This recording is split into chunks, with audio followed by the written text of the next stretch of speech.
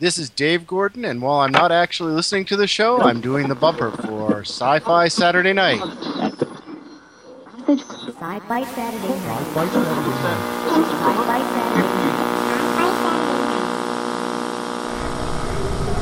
We will begin a mass invasion. We'll tell your people to surrender now and avoid war. Don't think you get me so easily! It is now time for us to put Earth under our rule. It's your sacred duty to tell us the truth. Confess that you've been guilty of witchcraft. You expect me to believe that you can overrun the entire world? We cannot be defeated. We have never been defeated.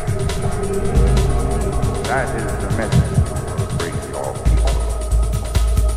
Yeah, they're dead. They're all messed up. Sci-Fi Saturday Night. Good evening, everybody. It is TalkCast 156. 3 years of fun here on Sci-Fi Saturday Night. Welcome, Jesus welcome, Christ. welcome, every. Yeah, that's about right. I'm just appalled to think of that many podcasts. I know. So are we, actually. We're appalled that we've gone for this long. Deep in Area 51 on the sub-level 451 book-burning and fried green tomato body wrap pavilion, I am the Dome. In the revered time vortex, our violent soundboard vixen, who is finally crawling out from under her other job, and queen of a true petroleum byproduct, it's Kriana. Wait, no one told you this is our last show? Well, the police had indicated it ought to be, but The band or the law enforcement agency? Either one. Both. From the stacks of her personal silent zone in the Dank Dungeon reading room, she's cool, she's calm, she's collected. It is Zombrarian. Oh yeah, totally cool and calm. Just like last week.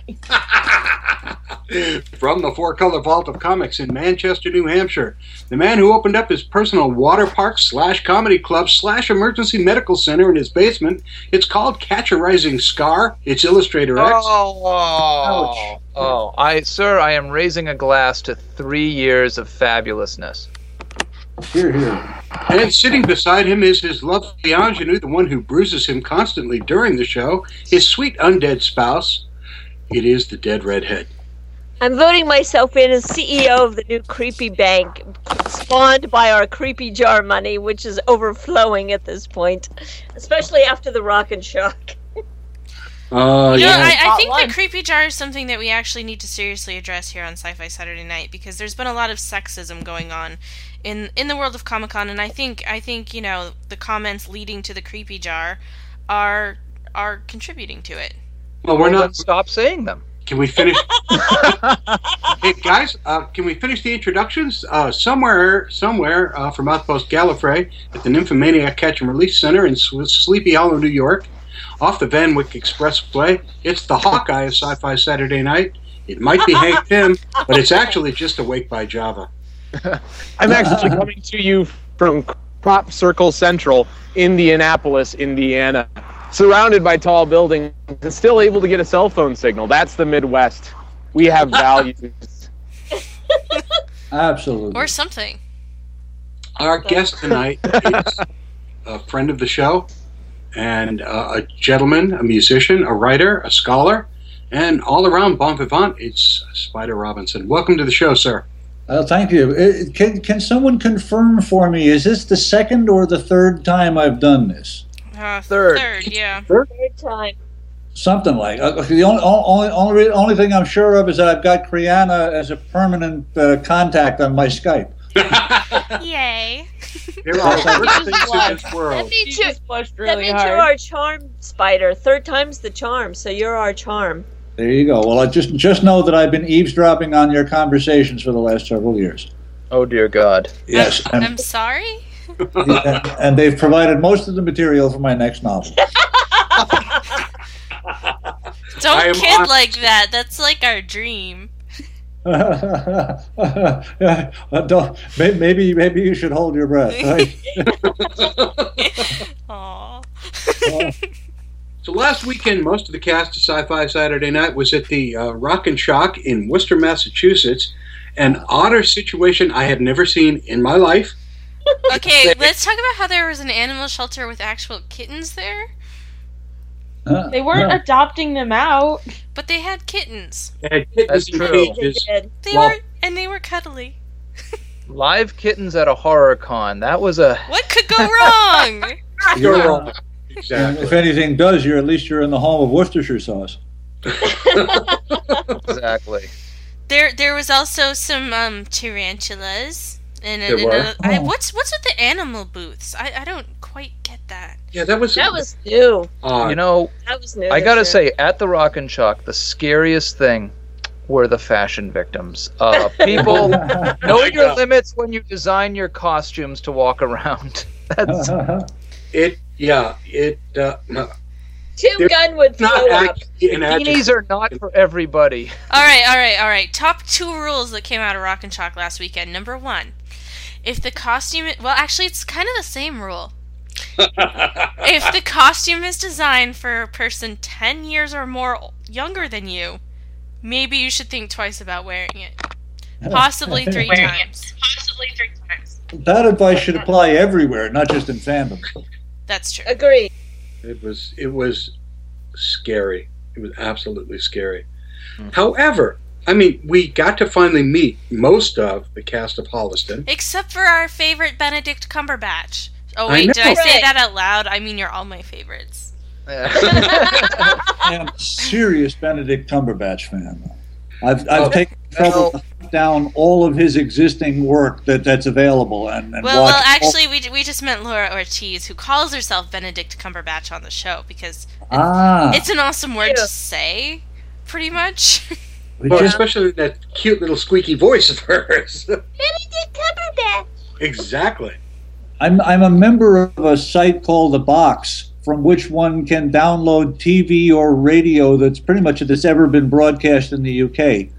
And so Sherlock led me to Cumberbatch, and I've been hunting down the man's back work. And holy Jesus Christ, he is the next Alec Guinness, honest to God. In addition to Sherlock, he did a brilliant turn on Vincent van Gogh. He also did a fabulous job of playing Stephen Hawking, both before and after the Lou Gehrig's disease struck. He seems to have a compulsion to play super geniuses. Yeah, I'm seeing a pattern here. Yeah, absolutely. And we'll see him as Smaug in The Hobbit soon. Yes, in The Hobbit, he's also starred in a miniseries called Parade's End, which is absolutely brilliant. The thing is that every time I see him, I'm always aware that I'm watching an excellent actor, but it never seems to be the guy I remember from that last show I saw him. You know, he at no time in any of those movies does he remotely resemble Sherlock. You know, that's good. That's amazing. You know, Vincent. So that means he's not Johnny Depp, basically. Yeah, well, I'm Willy Wonka Sparrow. Give him time. It also probably means he's never going to be as popular as he should be. I'd love to start a raging argument sometime on, is it not true that British actors can act the ass off our actors? That they're just, better trained, better prepared, they can do any goddamn thing they got a mind to? I just saw the trailer for the movie of Alfred Hitchcock. Hopkins, who I was stunned, managed to convince me he was Richard Nixon once. Well, in this trailer, the man is Alfred Hitchcock. It just blew my doors off, They are better actors. I don't know about that. I mean, I think that's true in cases, but I think that there are some really fantastic American actors. There certainly are, no question. And there are some fantastically awful British actors as well. Right. Absolutely true. Absolutely true. Now, not many people know this, but there's only been one actor who's ever played Doctor Who since 1963.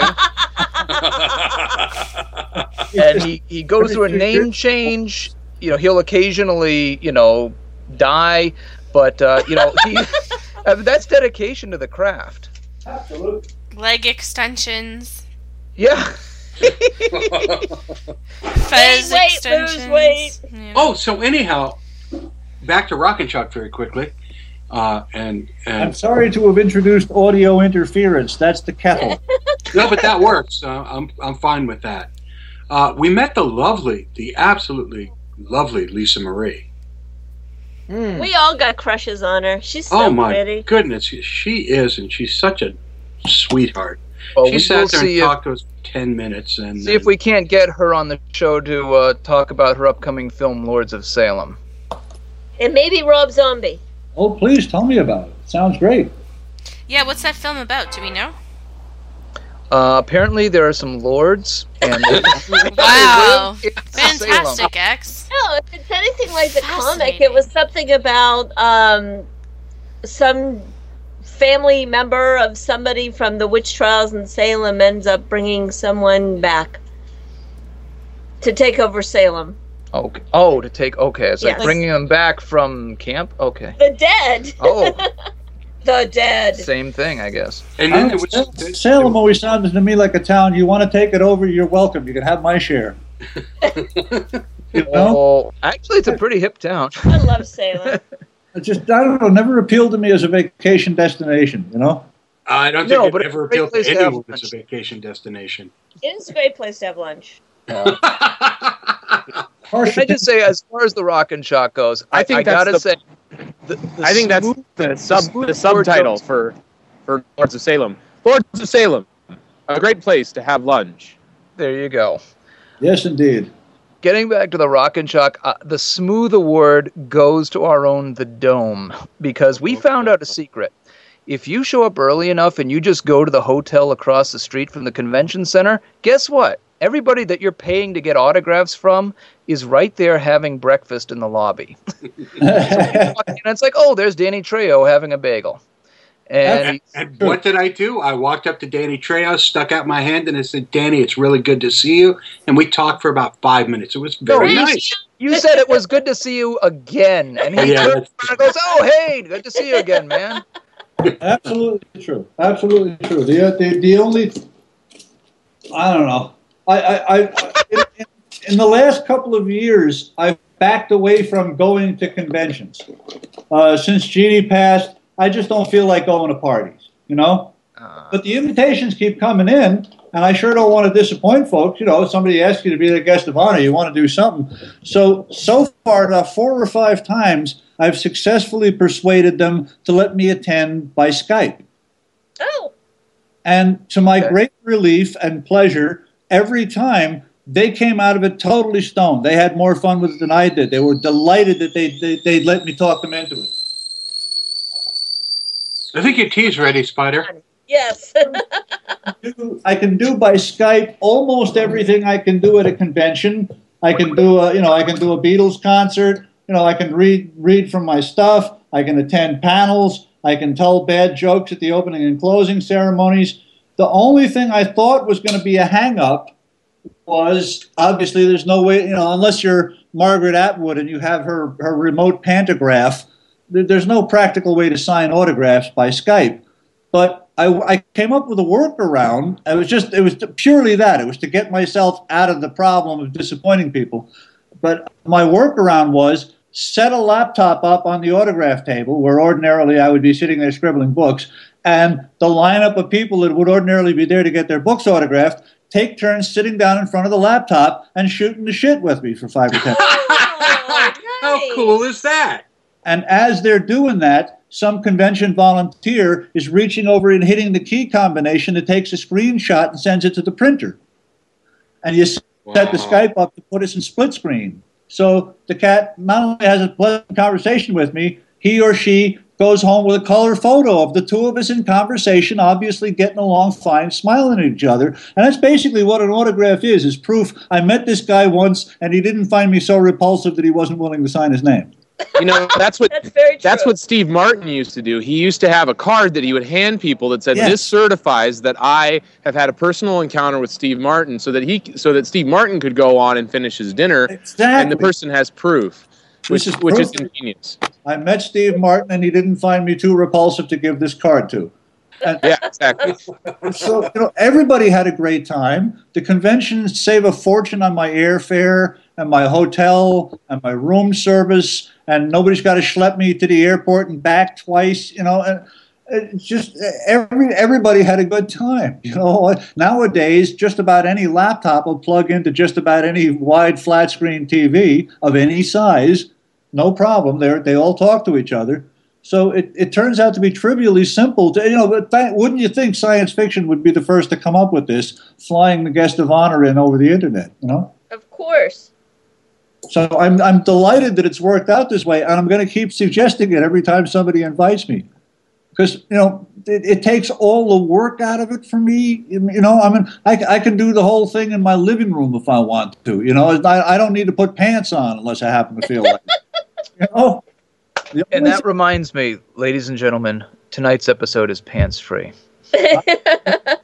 Glad you warned me.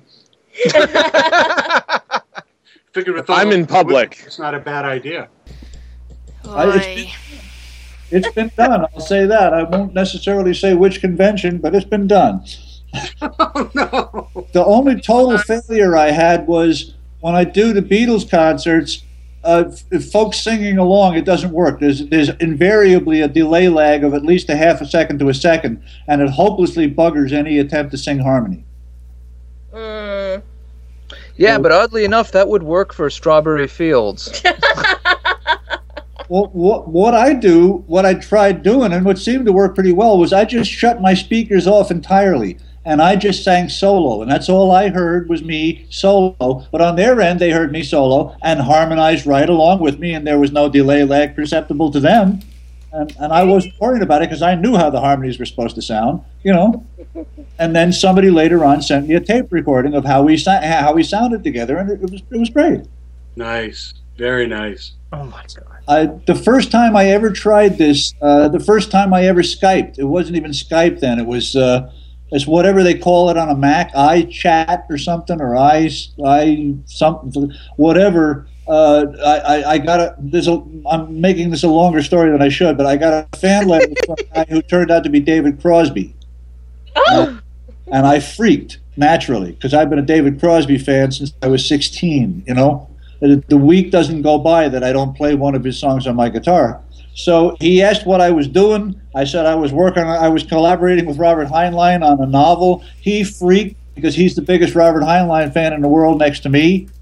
And, his song Triad was inspired by Robert. Right. And so he said, is there anything at all I can do to help you? I'd be glad if there's anything I can do to put water on your wheel. I'll be happy to come around and do interviews with you about the book, whatever. Funny you should mention that, David. I wrote these song lyrics into chapter 1, and I ain't got a tune. Got you covered, he said. And 2 weeks later, a brand new Mac PowerBook came in the door with an outboard camera on it, because this was before they had cameras built into the suckers. And the next thing I knew, I was chatting live on my new laptop with David Crosby, and we were writing a song together. Oh man, nice. That is not just a little insane. Of course, Spider, you know how that's kind of how we feel every time you come on the show, right? Good heavens. Yeah, what you don't realize is that 5 years ago, when we first decided to put this show together, we had a wish list. And you were number 3 on my wish list. Wow. Because numbers 1 and 2 were unable to ever do the show as they were no longer alive. They were existence challenged. Existence challenged. Yeah, I was gonna say Asimov would have been my number 1, but that was never gonna happen. Oh, Isaac was a wonderful. He would have loved it. If we had a way of contacting him, he'd come back just for the purpose. Just you saying that he would have loved it gave me a twinkle. Yeah, he was just the sweetest man. He gave me a letter to help me get emigrated to Canada. Letter to show the government. Just the Standard Oil. Well, Isaac meant well. Isaac, I think it had been a long time since he's had to deal with a bureaucrat. I think he was something like 6 when his parents left Russia. But he wrote me a letter. The first 3 or 4 paragraphs were just what I was looking for. Pure bullshit, Young man, credit for the profession and a rising star and an unlimited potential, blah, blah. Then the last paragraph begins, of course, his appearance is rather odd. His habits are somewhat eccentric, but then again, so are mine, and we science fiction writers. No worries. Just a little odd. Isaac, shut up. As kindly as I knew how, and I never gave the letter to the government. You know, fortunately, now that he's gone, I can say this without him kicking me in the ass the next time I say it. Hey, Spider, can we go back to that David Crosby song for a little bit? Yeah, sure. Was it ever recorded? Yeah, it was recorded, and you can. The simplest way to hear it is to just go to my podcast. As we speak, I'll try and look it up and see if I can find out what number it appears in. But I think I've done it a couple of times. When you've written a song with David Crosby, you use it as often as you can. Oh, hell yeah! Another simple way to do it is go to YouTube and Google up, not Google up, but search on YouTube for On the Way to the Stars, Spider and Jeannie Robinson. Someone videotaped us, not very well, from the back row you can barely see us, but someone videotaped us performing, Jeannie and me performing the song together at Heinlein's 100th birthday. Oh, man. In Kansas City. That's amazing. They brought us up on stage, and I told the story, and explained about meeting David, and then we sang the song together with Jeannie throwing in the harmony that David wasn't there to do. He and I have never recorded it together other than in the rough, iChat videos I've got, which I'm hanging on to them. That ain't going on YouTube. But there on YouTube is the two of us singing that together at the Heinlein Centennial on a borrowed guitar, but what the hell.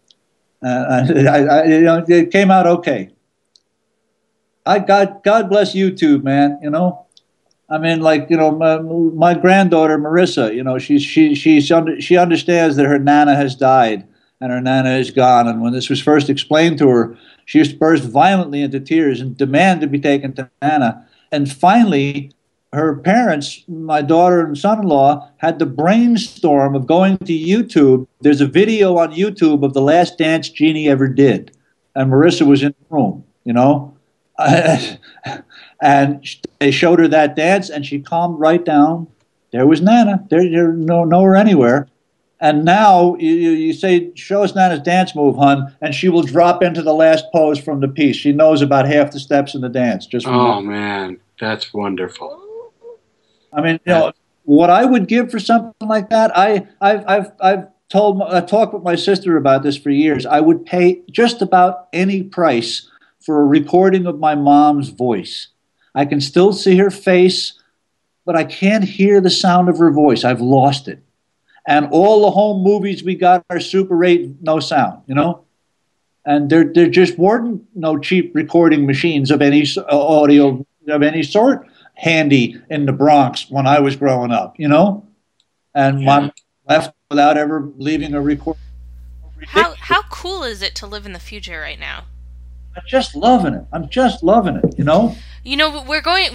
Rock and Chuck is a perfect example of how freaking cool everything is, because we went around and we've upgraded from doing just sometimes recording audio interviews at cons, which is pretty freaking phenomenal in and of itself.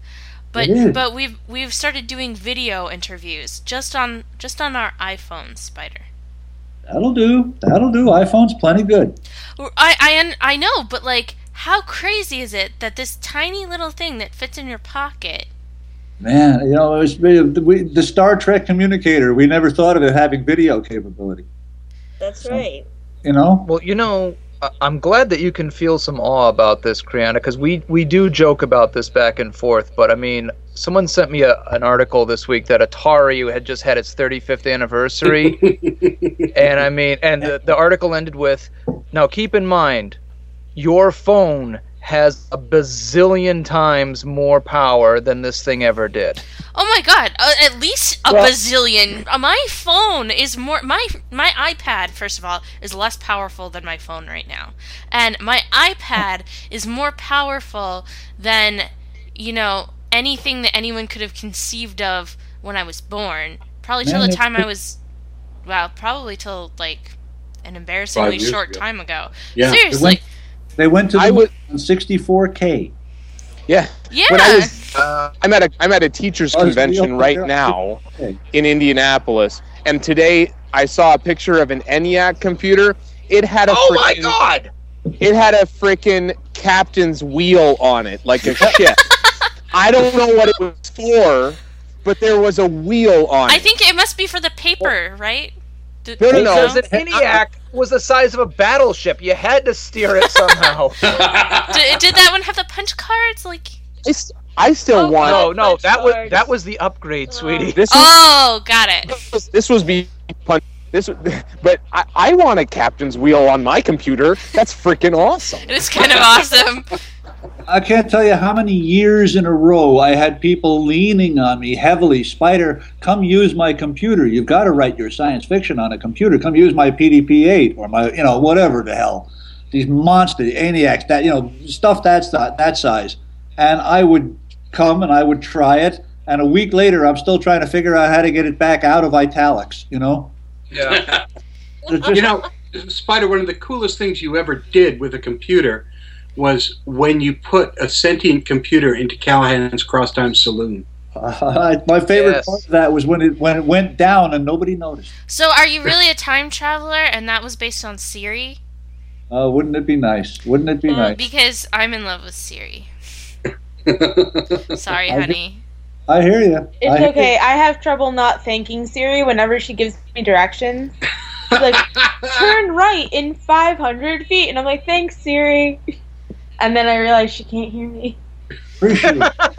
Well, actually, she can if you press the button. And she... Actually, today, I said, Siri, set an alarm for 5 p.m. She okay, your alarm's set for 5 p.m. And I hit the button again. And I said, thank you, Siri. And she said, your wish is my command. I love Siri. Come on, that's awesome. She has such a great personality.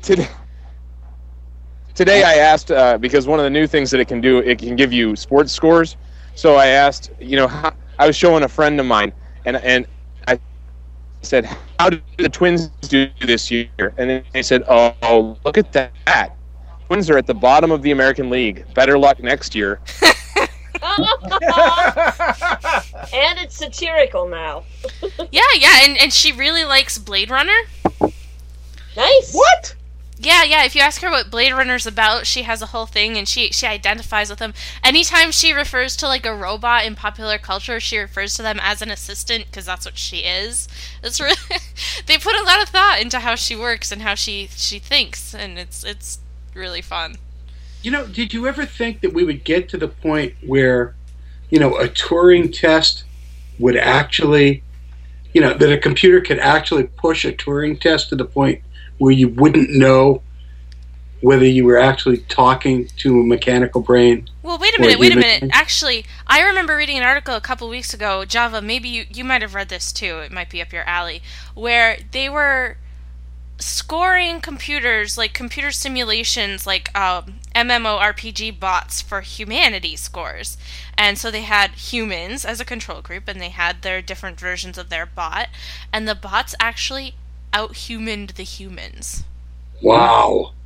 Oh. Well, I think that's more Nexus about... 6, more human than human. Yeah, it does. So, but it was a cute I think that says more about our tendency to alter our own selves to match what we use in daily life than it does that matching us. Does that make sense? Also, their scaling was like pretty flawed, but like it's still funny that they had this like whole human test and that the computers out-humaned the people. I think that we are at the point where we are more likely to be trained by a computer than a computer is going to be trained by us. That's possible. Which is scary a little bit. I'm waiting for the day when Siri, when I'm like, Siri, make me a sandwich, she's like, white or wheat. Okay, you're a let me sandwich. 3D print your sandwich. Here you go. There's one exception to all this that I'm happy to say exists, and so far, no website from Amazon on down has ever successfully guessed what I like. I think Well, that just means the apocalypse isn't here yet. People who bought this also bought, and then they'll name some horrible piece of shit I wouldn't be caught dead with. I'm very glad they're lousy at guessing my tastes. I don't want them racing to appease me. I don't want them planning how to seduce me. You know, I don't want the suckers to know any more than I just ordered this, here is my money, send it to me and go away. There we go. I don't What's want this thing you're sending me? Sci-Fi Saturday Night? Why would I want to listen to that? Oh, that's Yeah, but crap. there's a great joy in not being herded towards something, but finding it on your own. Well, Yeah. that Exactly. being said, recommendation engines like Goodreads have pointed me to so much awesomeness that I would not have seen otherwise. Yes, and I've taken recommendations from guys I just met in a bar that I wouldn't take from a computer, you know? I mean, guys on whom I have no basis of trusting them, but they really seemed excited. It had made a difference in their lives. That gives me a shot at thinking it might make a difference in my life. I don't care what, you know, relays in a computer came to the conclusion that this would make a difference in my life because it's not thinking. And No, to it's just a series of algorithms that have made a decision based on mathematics. And what do you think thinking is? Right. based on what it thinks will most rapidly empty my pants pockets. Well, actually, though, in the case of Goodreads, it's not. I mean, they're not making any money off of their recommendations, except for That's true. possibly maybe with affiliate links, but it can't be that high. I personally have never bought anything through a link on that site. But Goodreads is also a Web 2.0 thing, and most of its content is generated by its users. well, most recommendation engines are kind of Web 2.0, and let's just agree on the fact that Web 2.0 is a useless buzzword. It doesn't really mean anything. Well, yes, but it's the quickest buzzword to use. Yeah, after a while you give up and you just start calling everything awesome because it's awesome. There we go. Can't flow. It may be a flow of sewage, but you got to go with the flow. I mean, I think they've built a really nice community, and I think they've done that by really Yeah. engaging authors with their readers. And I think that is why, that one in particular comes to mind, is having excellent recommendations. Not everything, not everything by a long shot, but there are some good ones that sometimes I pick up a book and I'm like, why am I reading this crap? No, throw it out. Not wasting the time of my life to read this book. But occasionally you get this really awesome gem of a book, and it's something you never would have picked up otherwise. Well, have we reached the point yet where we're converging toward consensus on who are the essential science fiction reviewers online? You know, like have the Siskel and Ebert of science fiction emerged? Well, I think that would be you're talking to them. us. Yeah, Yes, clearly. that's us. There you go. I've been waiting for you guys. I've been saying all along that's all that's needed to straighten this out and get everybody healthy again and get it where is reliable reviews that don't come from an algorithm, that don't come from somebody with his hand in your pocket. And once we got that, we can find the good shit, we can ignore the other crap, and we can therefore afford to shower so much money on the good shit that it'll be like the Borlaug inventing a new kind of wheat, It'll be a game.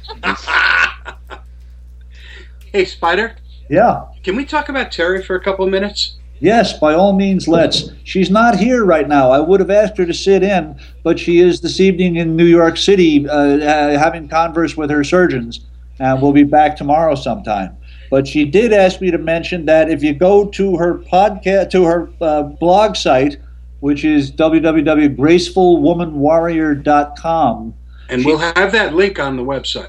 Excellent. She just installed on the site a little PayPal button to make it more convenient to send donations. It took her a while to get that shit together. For a while, donations for her were being handled by her aunts in Massachusetts, but they all got kids of their own, and nobody got it together. And we, for a while now, it's been, if you want to send a donation, just send a check to Aunt Lori in Massachusetts, and that's not going to make it in today's world. For those of you who don't know who Terry is Spider's daughter. Yes, Terry is dealing right now with the effects of stage 4 breast cancer, and her blog, Graceful Woman Warrior, is I honestly don't know how to describe it aside from probably one of the most noble things I've ever read. Ain't she something? She is something. As a husband of a woman who went through, to some degree, what Terry is going through, wow, she just writes about the realities in such a way, and her nobility through it all is scarily interesting and wonderful to read. I learned from her, man. The first time I ever came to visit Terry here in Ohio, with her new home here with her husband Haron, was last year in November, and it was like on the order of a year since we had helped her mom die together. And so I really wanted to come see their new home, and they'd helped put me back together again after Jeannie passed. It had been a long, hard time for that family, with grief they didn't need. And here they were, just moved into their brand new home, and I couldn't wait to come see it. And the day that I arrived, I arrived late at night, and I woke up the next morning, and Terry was lying on my stomach, crying on my chest. She had just been diagnosed with breast cancer. At that time, it's stage 2. They very shortly upgraded that to stage 4. But which basically means it's metastasized all over. Just make your peace. Now everyone is completely and totally, fundamentally confused. Can I say mind fucked? Yeah, you absolutely can. That's about the only word that really speaks to it. What happened? She's stage 4. She had metastases here. She had metastases there. She had some in her leg. She had some in her ribs. All the lymph nodes were shot through. It was forget it. Then they gave her first round of chemo. And then they gave her scans to find out, well, did that have any effect at all? All of the metastases, every single one of them had disappeared. So they went back. They took some more scans, same result came back. Nothing left except the original 2 tumors in the breast. Now, this is unheard of. Just one round of chemo don't do, play that way. But they asked her, did she have any suggestions on how this could possibly have happened? She said, well, I totally changed my diet and went vegan, and I did a lot of meditation, and I did a lot of positive visualization, and they thanked her very much and patted her on the head and went back to staring at the scans and muttering under their breath. Nothing. Now, the left hand giveth while the right hand taketh away.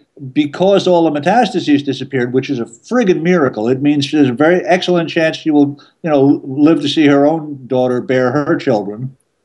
At the same time, that meant, thank God, it was I exhale for the first time in 2.5, 3 years now. Yeah, absolutely.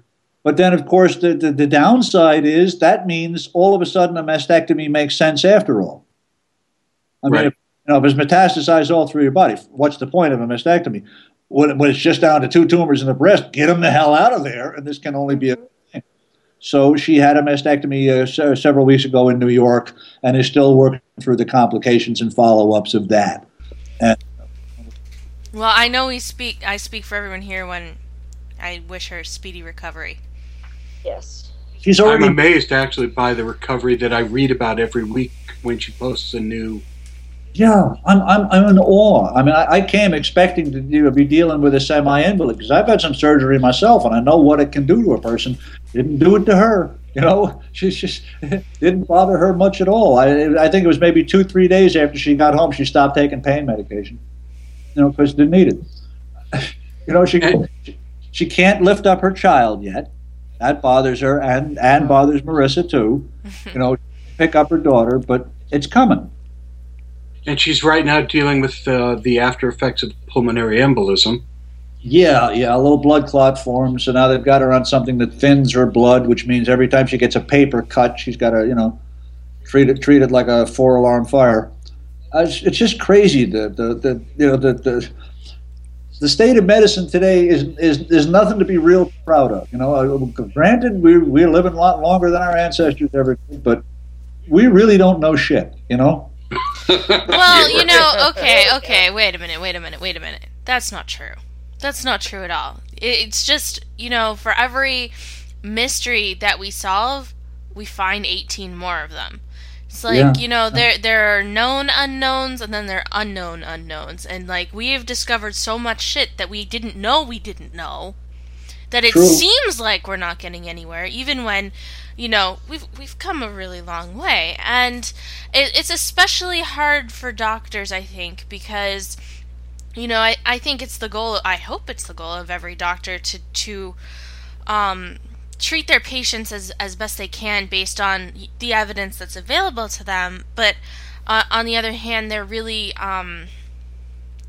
most of their information and you know, and most of their incentive, most of the sugar in their profession, it'd be coming from big pharma. You know, there is that, and that's certainly some of the case. But even a doctor with the best of intentions, there's a publication bias that's going on right now that's really hampering the effect. Like, even of the very conscientious doctor, you know, doesn't take anything from pharmaceutical companies, does very careful research. The publication bias, you know, they think they're doing the right thing, and they are based on the information available to them.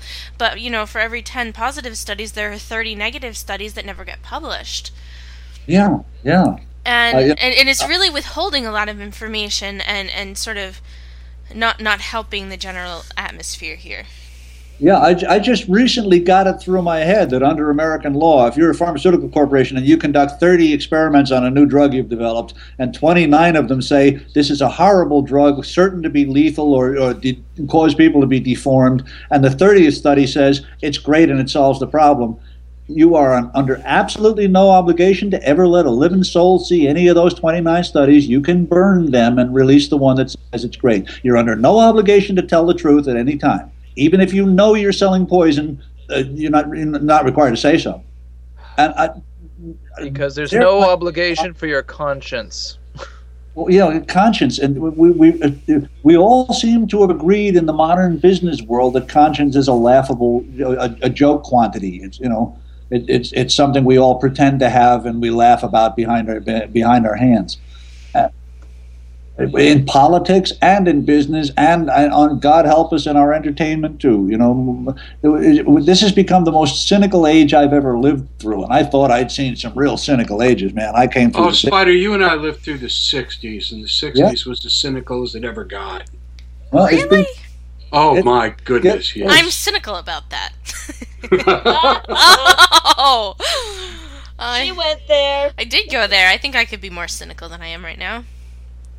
Not, you know, a lot, but some. You know, having lived through, you know, primary research firsthand, it's a horrible environment, and it's not conducive to actually learning anything, because this is why, let me tell you this is why you have so many retractions. I don't know if you've noticed, but lately there's been, like, over the past few years, the rate of retractions has just skyrocketed. And basic research, or you mean take back the study? Yeah, and a lot of times it's because of misconduct, and you know, there's literally no excuse for that. But for people who I don't know, really rely on science as their you know, career, as, you know, to live, you know, if they lose their job, they lose their tenure, they are out on the street. There's tremendous amounts of pressure to produce positive results, and negative results, like if you do a study and it has negative results, like you're gonna get like a reduced chance to get further funding. You got negative results, and that should not be the case at all. And there's just so much pressure to produce any sort of positive result, discover anything in the desperate bid to get increasingly slashed funding. Yeah. That it's really not conducive to accuracy. It's conducive to people panicking and feeling like they have to fabricate stuff to live. I mean, some people just do it because they're jerks. But I think that there are normal, good people who are under so much pressure that they feel like that's their only option, and I think that's just so wrong. Yeah. And then, you know, the swine know exactly where to go and who to lean on, just how hard and how to do it. You know, it was ever thus, I suppose. Absolutely, and it's all politics. It's all politics. They know one word in this person's ear and this person never gets funding again, or this person loses access to all these resources, and it shouldn't be that way. Science should be open and awesome, and you should be able to share data with your colleague that you haven't published with without fear that since their lab is better funded than yours that they can, carry out the experiments faster and basically scoop you on any sort of discovery. Excuse me, I had a little distraction here. The other Skype phone is ringing. It's Jaron's dad calling from Rio de Janeiro, and I can't answer the call because I have no Portuguese and he has no English.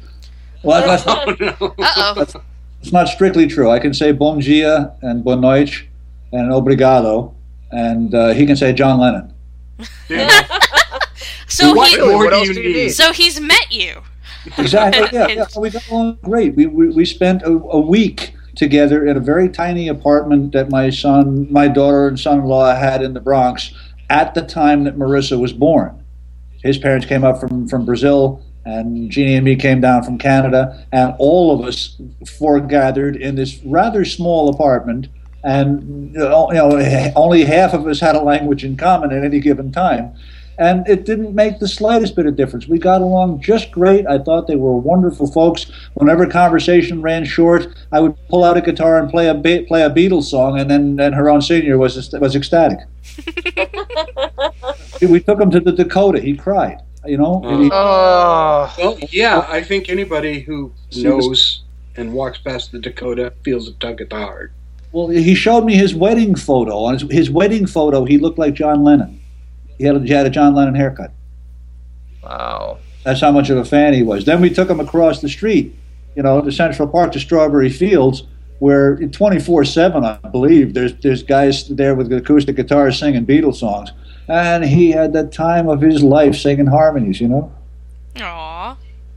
Oh, it was just great. It's just great, I can't think of this. I suppose maybe if I went to Liverpool, and got shown around some of the real places that not the crapped up stuff that's left, I might feel a similar feeling. But New York, I've been past the Dakota a lot of times. I still think of it in my mind as where Rosemary's Baby was shot. Yeah, it was. Yeah, a creepy little place. Yeah. My agent's digs are only a few blocks away. Isn't that where 666 Park Avenue is being shot? Oh, Lord. Isn't that the Dakota? Oh, I don't think so. Or the Ghostbusters building, or whatever that building is. Who you gonna call? Speaking of actually, Ghostbusters, didn't some news just come out that Bill Murray is definitely not doing Ghostbusters now?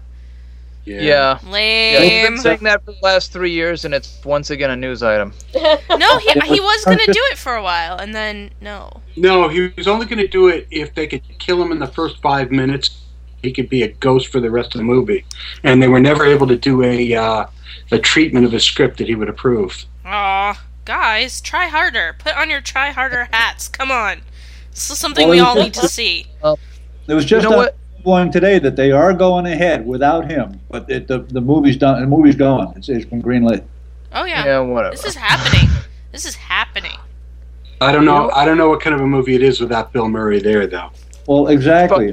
Similarly, I don't know what I'm going to end up thinking of. Someone's finally making a movie about Parker, about Richard Stark's character Parker, and they're even calling him Parker for the first time in history. But I've seen the plot synopsis, and it's got nothing to do with Parker. Oh, there you go. This is a thief with an unusual set of professional ethics. Parker hasn't got an ethic in his friggin' body, man. Similarly, I don't know if any of you folks are Jack Reacher fans. By Lee Child's books about Jack Reacher, I'm just addicted to. It's a guilty pleasure, I admit, but I've sucked up every one of them. I had a great time every time.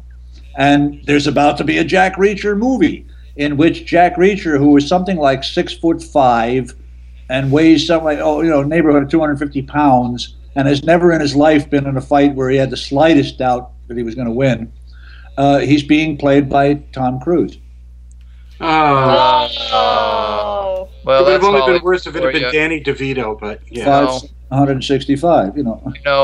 Again, it's like one of the best reviews I ever read was for the Hunger Games movie. These people don't look very hungry. I want to just back up a minute. You said that you've never lived in a more cynical age. I have to disagree with you because when you first came on, Spider, we took up a collection at one of the Boston Comic Cons, and we got a couple of jam pieces of artwork from all the artists involved. Jimmy, who runs the Boston Comic Con, gave his blessing immediately so we could raise some money for Jeannie. And I don't know if you remember, we sent you copies of the artwork. And Jan Schroeder immediately jumped in to help us auction it off. And I've always said that was our finest hour. And again, setting up tonight's episode, once again, I was like, God, I'd like to do something with Terry. Bang, you answered me right back. I'm in, and Jan Schroeder once again is setting up eBay auctions. Yes, indeed. And I do want to mention that we're going to have them posted on our website, but Jan Schroeder is giving out an email address where you can donate items to be auctioned off to help Terry. And that email address is gwbenefit@aol.com. I mean, you have extra silverware lying around. You got that shirt. It's like, okay, with Frankie that first says edition relax. Harlan Ellison book, Jen also sent me one of those tiny URLs, so it's not too long to read out over the air. But if anybody's interested in the stuff that she happens to have up for auction right now, which she describes as a nice eclectic batch of items, you just go to http://tinyurl.com/6QAZK2K. And we'll have that posted on the website too. And that's going to sit there for a couple of months. So if you're ever looking for the auctions, you can go right to our website, click right to them. Jan is one of the people that keeps me from turning cynical. She's just been, I can't tell you how much energy she has poured into my family in the last 3 years or so, and how much good it's done. She's absolutely tireless, and she blew me away with her dedication towards you and your family, and what Jeannie just instantly bonded with her. We met at a convention. You meet a lot of people at conventions, but Jeannie just instantly felt a soul connection, and zap! You could see the tractor beams lock. Happens sometimes, I gotta say also, Spider, your books have gotten me through some hard times. I've suffered from some serious depression, and your books always cheer me right up. Well, thank you, man. That's what I'm in this game for. That's what I'm trying to do is repay what I got back from guys who made me, even in the worst of the 60s, feel like there was really going to be a fantastic future ahead. Yeah, got that right. Oh, actually, you know what? That reminds me. You can ask that question now? I gotta, Spider, I gotta ask you. What were you thinking when you wrote the book Mind Killer? That creeped me the hell out. I had just finished a collection of Algernon Blackwood stories, and those had scared the hell out of me. But your book disturbed me. It was an almost conscious choice. That was my first deliberate attempt at what in those days we called breaking out of the ghetto. Trying to break out of science fiction into the mainstream where it was alleged there were big dollars waiting to be made. Literary fame and fortune. And I sold that book to a publisher that ordinarily never touched science fiction, but they happened to have one freak editor who had a sneak fondness for it, and once every couple of years they'd indulge him and let him take a little flyer. And I knew there was, if I was going to sell a science fiction novel to a mainstream publisher at all, there was no way it could be a cheerful, optimistic one about a happy future, because they'd just throw up. It's going to have to scare the shit out of them. They would want to hear about a future that would make their blood run cold. And I managed to find a way to put a happy ending on that sucker. Well, congratulations on successfully making X's blood run cold. Nice job. It's funny because we were driving to the Rock and Shock last weekend, and I'm in the back seat, X is in the front seat, and he turns around and he goes, "What the fuck was Spider thinking when he wrote that?" Literally. And I said, you know what? I don't have a clue. That's a really good question to ask. Read the two sequels, Time Pressure and What else is the third one called? Yeah, what is that book you Lifehouse. wrote and spent all those months on? Lifehouse, Time Pressure and Lifehouse. They recently got reissued as a trilogy in one mighty volume called the Lifehouse trilogy.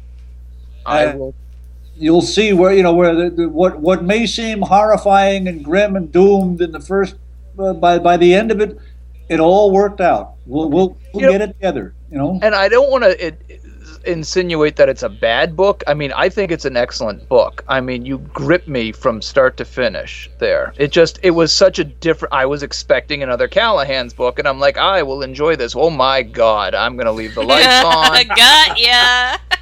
Do another pot of coffee. I'm not sleeping tonight. Kept me up. Yeah, kept you up. Oh my! You should have heard the reactions to that. Oh, but you know what? And then there's a flip side to this. About a month or two ago, Dead Redhead and I were interviewed for a local TV station, and when we were meeting with the station manager, they're asking about Sci-Fi Saturday Night. And we're like, "Oh, we've interviewed all these people, blah blah blah. We've interviewed Spider Robinson." And the owner of the station, she was like, "I named my daughter after the lead character in Stardance." Wow. That she was so taken with the concept of this person in zero gravity. She just was like, "You've talked to him?" And I was like, "Actually, yeah, and he's a very nice person." All three of those books were Jeannie, man. I was there as a typist, And honest to God, she would tell me what the story was, and then I just put it in sentences and put them down on paper. But the heart, the story, the ideas, every step of the way was Jeannie. Hey, Spider, lives. Had either of you at that point, when Stardance was being written, been influenced by Heinlein's Waldo? Let's see. Yeah, almost certainly. Yeah, right from the beginning. He was in my mind when I sat down to write the original novella, which is as far as I thought it was going. How it all started. The only purpose of Stardance originally was to get our asses home from the United States. We'd come down from Canada to show off our brand new baby, and we ran out of money. Oh my gosh. We had to get back home before the cabin froze solid.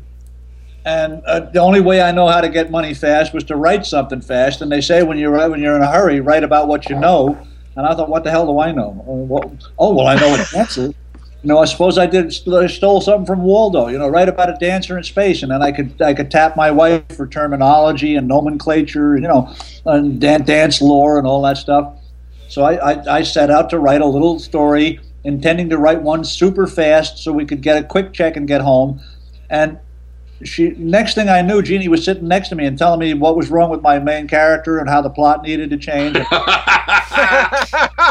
Fortunately to God, I had sense enough to thank her and give her a byline instead of arguing. And then when we got done, are you still there?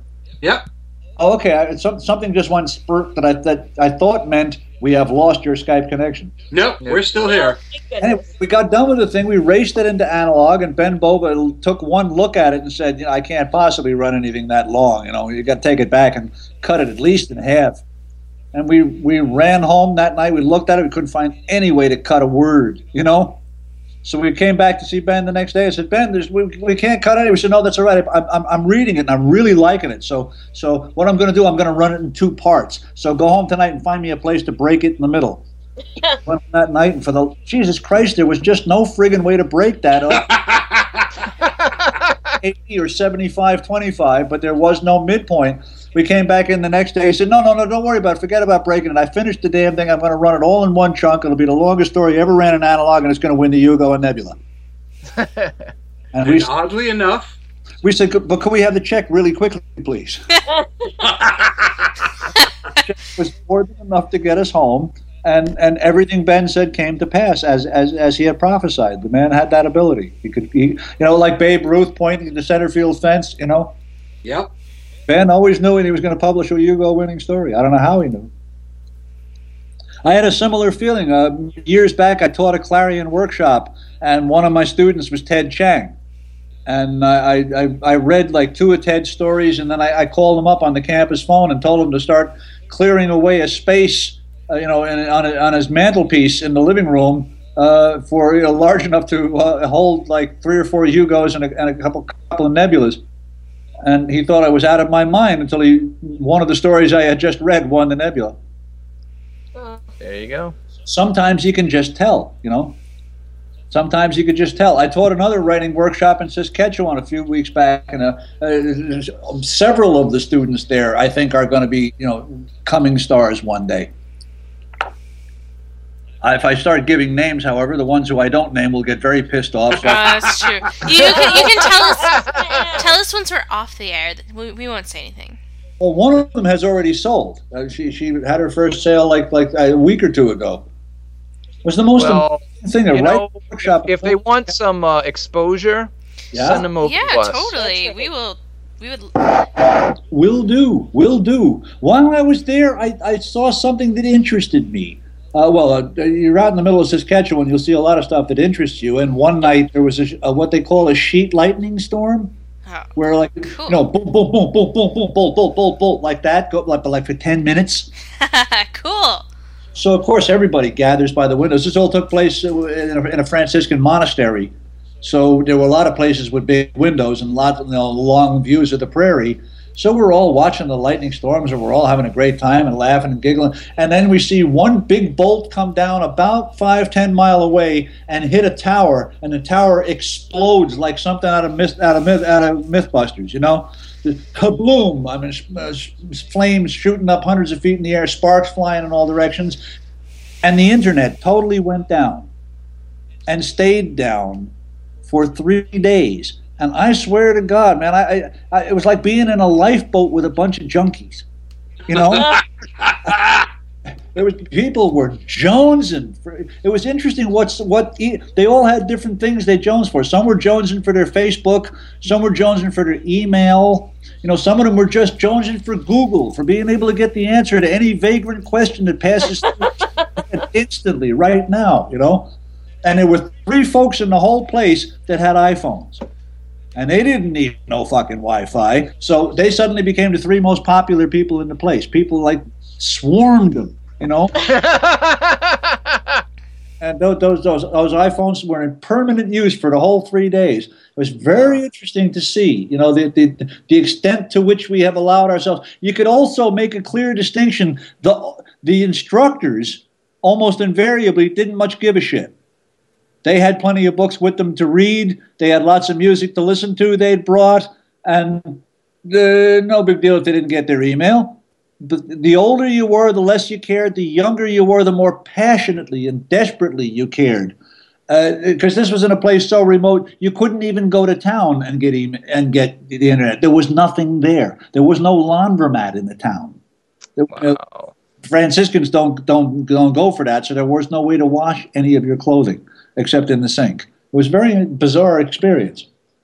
But I'd never seen any people so seriously deranged by the loss of their internet for 3 days. I'm still thinking about, wow. What would we do if it ever went down? Well, there's a really crappy TV show about that right now. Yeah, really. It's that wonderful J.J. Abrams show, Revolution, in which when the electricity goes out, evidently there's no steam power anymore either. Or ratings, apparently. And yet, for having no electricity, everybody's marvelously well-groomed. Yeah. Clean teeth and...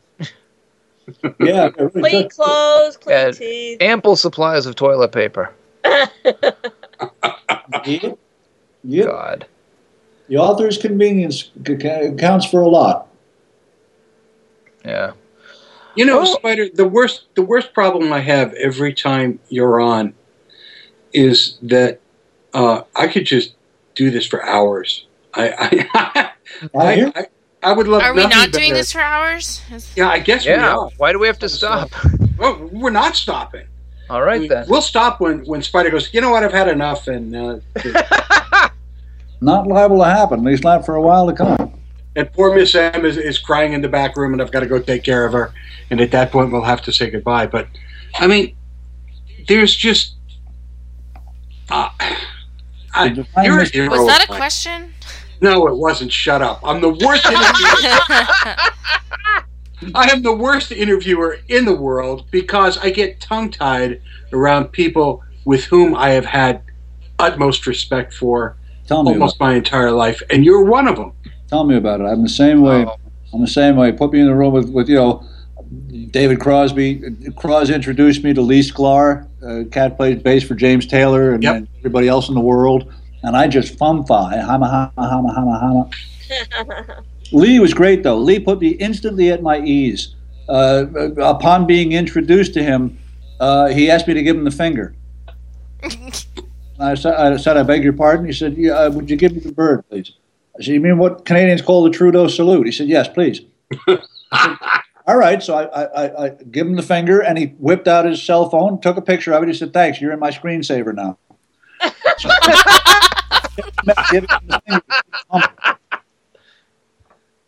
We had a similar thing going on where we went around Boston Comic Con and asked people to say that Sci-Fi Saturday Night was tits.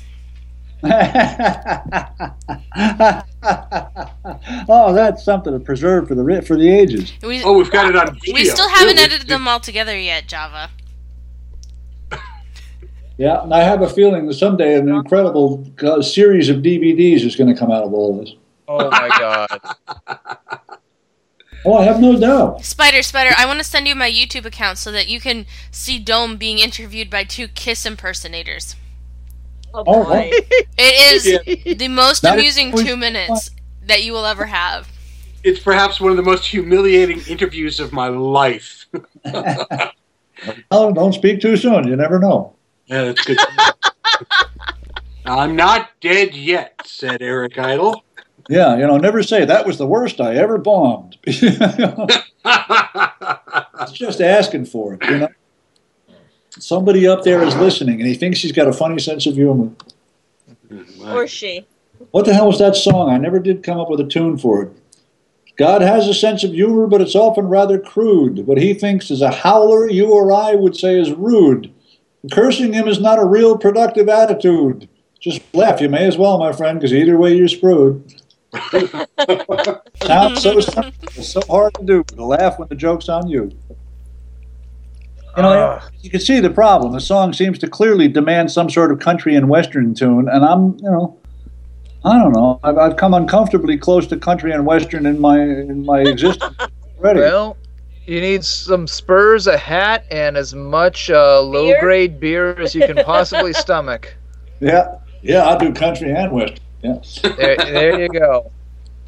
I don't know. There was a Bob Dylan song whose title I've forgotten, containing the line, "The country music station plays soft, but there's really nothing to turn off." All too often that's true. The good stuff in that field is some of the best there is. Jesus Christ, it's Johnny Cash. It's jazz from the hills. Well, wait, now Johnny Cash. I've been told 1,000,000 times that doesn't count. I have Johnny Cash live at Folsom Prison, and I've told people, it's like, yeah, I have a country album. Oh yeah, what do you have? Like, oh, Johnny Cash. Like, Johnny Cash is not country. Johnny Cash is Johnny Cash. Well, that's he true. Transcends. And I get this from like my parents, pastors. 90% of people don't recognize Nashville skyline as country either. Yeah, the same guy we were talking about just a moment ago, putting country music down, has clearly held differing opinions at various times in his life. Oh, absolutely. You know what I mean. You've heard the country music station playing in the background. It just seems like the 870,000th variation on something that was done by one of the great, 80 years ago, and it just ain't moved nowhere. Do you know, Spider? This is kind of a morbid fact, but do you know they actually put research in to show that areas that have more country stations have higher suicide rates? It's entirely true. Man, you think listening to the music it'd be like playing, like listening to the blues. You get out the emotions, right? A little bit of catharsis. Apparently not. Okay. I think they just can't listen to the music anymore. Dead Redhead's gonna hit me for this, but it's worth Probably. it. We went to go see the movie Walk the Line in the theater, And I was shocked. Stop right now. I was shocked Uh-oh. because Uh-oh. he sang along with every single song in that was film. Johnny Cash. Every song. And this is a woman who's like, oh, you got to listen to all this punk, The Descendants and Henry Rollins, and you got to see movies like Repo Man. And you were like, because you're mine, I walk the line. I hate part of the reason I hate country so much is because I had to listen to it. I had no choice. I had to listen. This is a woman who listens to music by a philosophy major named Voltaire. Well, I understand what have your parents put you through. I remember my parents every Sunday were like, "We're gonna watch the Lawrence Welk show." I'm like, "Oh, shoot me now!" Not the Bubbles, please. Let there be good music somewhere. I don't know. I still miss Crazy Guggenheim from the Jackie Gleason. Oh my God! Hey, Mr. Donaghy. Hey, Mr. Donaghy. And then he would say about this baritone and blow you. I got him permanently on my Amazon wish list. You know, there are still a few records of his that exist, but they cost a fortune. Are you freaking kidding me?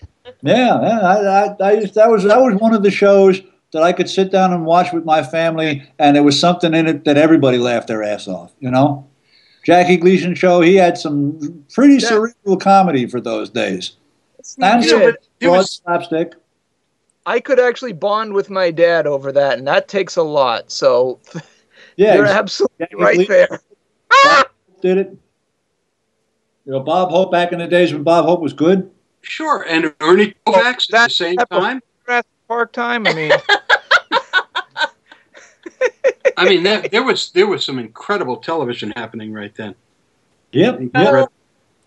Laughing, the Smothers Brothers, the Glenn Campbell. No. That's already 25 years after that. Yeah. Okay. Okay, to all of our listeners who are below the age of 40. Both listeners, one of which is below the age of 4. I don't know. Sorry. I feel like we're in another golden age of television right now because Hollywood's got to the point where every movie's got to be a blockbuster swinging for the fences. After a while, I just can't stand it anymore. So I go to turn on my TV and see some intelligent, thoughtful entertainment, and I'm getting it in spades, you know? What are you watching? Yeah, what are you watching? Oh, well, Breaking Bad for sure.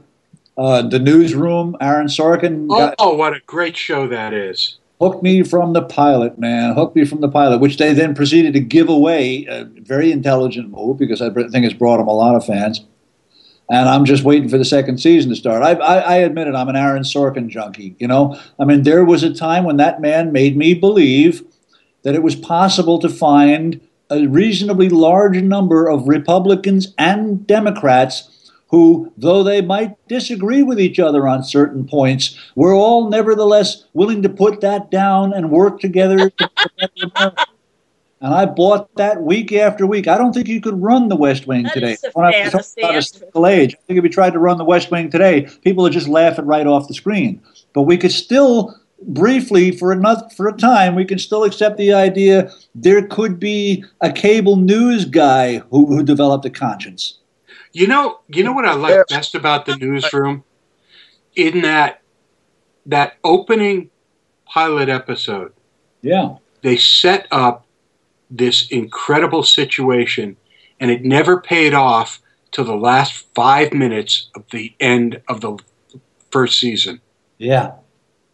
And that they were able to carry that through and just gently remind you in virtually every episode that we're going to deal with this at some point. Just stay tuned. And it was just Sorkin is an incredible storyteller, and he's as good as it gets. I've like paid money to get copies of his scripts for The West Wing. There was a time when if you walked down the streets of New York, guys would offer to sell you bootleg copies of scripts. And when I discovered that some Aaron Sorkins were available, I bought a boatload. And man, they're just such a pleasure to read, you know? One of our biggest fans of Sci-Fi Saturday Night, I've got to ask on his behalf, did you ever watch The Wire? I I have been through The Wire now 5 times. I'm about to start on my 6th.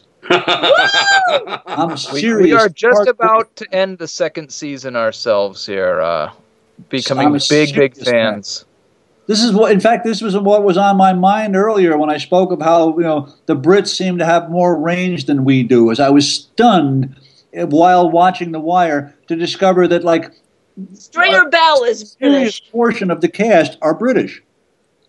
That's right. Irish. Even right now on Sons of Anarchy. Yes. Jackson is British. Jackson's British. Couldn't believe that. McNulty, and Mayor Carcetti and Stringer Bell. Yep. Yeah. Oh my God. You would never know. You just made one of our fans very, very happy for saying this. Yeah, I could hear the screaming from here. I don't think better television has ever existed. I think what it is, it's a fucking novel, that took 5 years to write. Oh, good way to put it. Yeah. But it's a novel that was written by, George Pelecanos and Richard Price and David Simon. And, man, did he have writing. And did he have acting? Oh, dear Jesus. Every time I go through the series, I catch things I missed all previous times. Subtleties and things where, as you say, in episode 2, they'll plan something that won't pay off until season 4, episode 8, Yeah. Spider, I think I'd be remiss if we didn't ask at this point. Are you writing anything right now? I am writing very slowly the first of 3 sequels to Variable Star. My unbelievable age in a time, in a time when nobody seems to be able to. I got friends who have completed novels that no one seems to want because the publishing industry is in such grotesque retreat. My agent managed to sell me a trilogy, and unfortunately, I had just signed the contract when Jeannie was diagnosed, and in a brave effort to show that we weren't going to let a little thing like a cancer diagnosis throw us, I did make a start on the novel. And I got a chapter or 2 in, and then let me tell you, when your wife is dying of cancer, you ain't writing. I don't care, that ain't going to happen. And then after she was gone, I picked it up and looked at it and put it back down again and kept doing that for the longest time. And then just as I got seriously into it and thought, all right, I can do this, let's go, my daughter was diagnosed, and it took the wind out of my sails again. So I'm slowly climbing back up there. I've never taken this long to write a book in my life. But what there is seems to read well, and I got plenty of ideas that are enough to get me through the book. It's going to be a question of finding the time to put the words in a row. It don't happen when you're being grandpa. Forget it.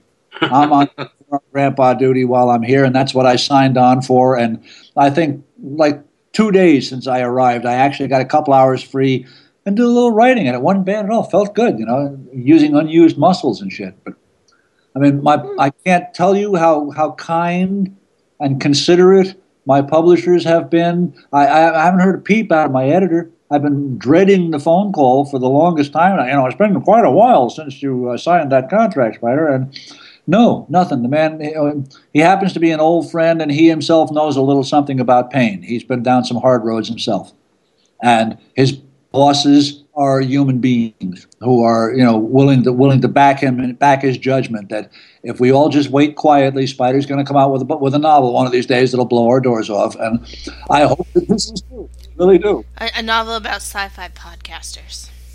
Yeah. Mm-hmm. What a wonderful idea. It's you know what? I inspiring, second right? that motion. It is. If you like, I can explain to you what the heart of my problem has been. The heart of my problem has been, for 35 years, Jeannie, God bless her, enabled me to stay up all night long. And that's when I wrote, from between, say, 11 at night and any time between 5 a.m. and 9 a.m. I would just sit out there in my office and stare into space and listen to music and put my feet up and scratch my head. And after a while, I'd start typing. And somehow this produced a book a year for 35 years. Partly because of Jeannie's inspiration, of course. I knew that if I came into the house with pay copy and left it on the table for her to read over breakfast, we were going to have a date night that night. Aww. Now that motivation is gone, I can get a date with me anytime. I'm a pusher. It's be brought to me at all. And because Jeannie isn't there anymore, it's just impossible to stay up all night. It can't be done. You got to go shopping in the daytime. You got to gas up the car in the daytime. You got to go see the doctor. You know, there's nobody to run the household during the day while I'm sacked out, so that I have the glorious luxury of spending all night with no distractions, nothing on TV, nobody calls me on the phone, you know, there ain't a damn thing on the television. All I had to do was write, plus all around me, everyone within a mile of me was all sleeping and dreaming. And so dreams were racing past me I could vampirically tap into, you know, sort of tell. Spider, I can really identify with that. I've been up all night lately working, and I get a lot done. It's peaceful. Yeah. I think I first noticed it back in college, you know, when the paper was due the next day and I hadn't started it yet, that kind of thing. Yep. I know that one very well. You know, when the night is all yours, you feel like you could do anything. It gives you the confidence to believe you really are God. You could create a universe and it would run, you know. Because ain't nothing else happening, and nobody smarter than you is in your presence, you know, exhibiting superior intelligence. So you feel like the smartest thing around. And I just wish I could figure out a way to get that back, but it ain't going to happen. It's going to have to go the other way. I'm going to have to learn how to write with a light out in the sky, you know. And it's weirding me out. You know, closing the blinds doesn't help. No, it doesn't. You need like blackout curtains. Even then, you can just feel through the soles of your feet somehow the world being in action out there. They're all moving and humming, and there's cars going by, and there's people yelling, and there's radios playing, and even if you don't hear it, somehow a vibe reaches you. You know it's daytime, and it just ain't the same. I can't explain it, but I'll crack it sooner or later. I know I will, because I have to. Because if I'm not a writer, I don't know what the hell else I am. I mean, it would be very embarrassing to go out looking for my very first job at the age of 64 with no previous. Would you hire a guy that's been his own boss for the last 35 years? Well, do you have any references? None. Except my own. I can write you a terrific set of references for myself. I've written grant applications many times. But I truly don't know what I would do. See, when I started in this business, I had it all lined out. I said to myself, well, if this writing thing ever doesn't make it, I can always fall back on music. Not gonna happen. Music was your fallback. Let's talk about that. Of course, if I really absolutely have to bite the bullet and it's necessary to put on a white shirt and a necktie, there's always journalism. Oh, no. Nope. No. Not anymore. 0 for 3. What journalism? You know, it's all unpaid bloggers. Yeah, it sure the hell is. New York Times keeps infuriatingly sending me unwanted emails with the headlines of the day. But if I click on any of those links, I immediately get browbeaten with the exhortations to buy an expensive subscription to read that article. And, yep. Why would you do that? And there's one place within 20 miles of me where I can go and buy a newspaper. It's printed on paper. And why would you want that?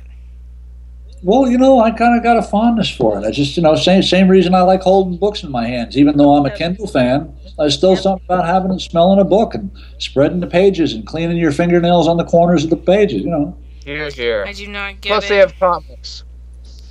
Well, I was very slow to enter the Kindle universe. I was a reluctant convert. I was almost John Varley-esque in my resistance to the new technology. I love to break Herb's balls because he's always the last adopter and then ends up having a terrific time and can't understand why he didn't do this years ago.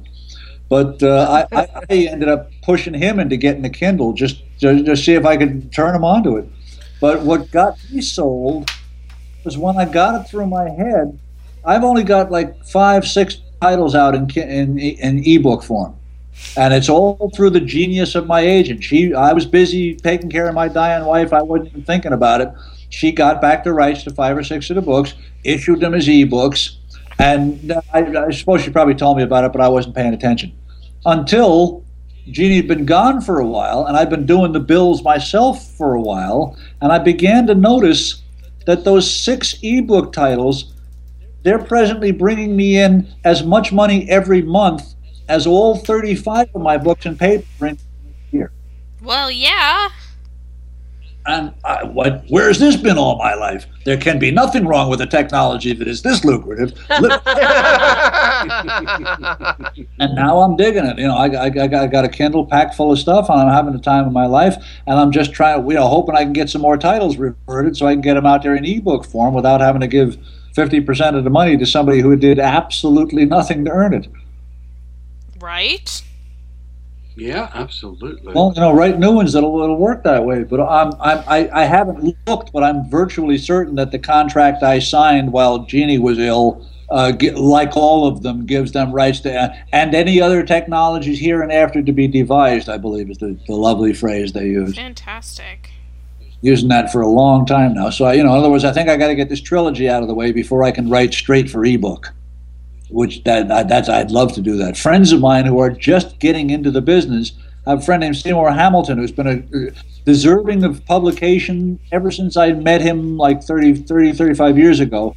And he just finally broke into print, basically by finding a publisher who was willing to put it out in ebook form and get behind him. And now it's selling like hotcakes, and he's got a short story collection out, and he's launched.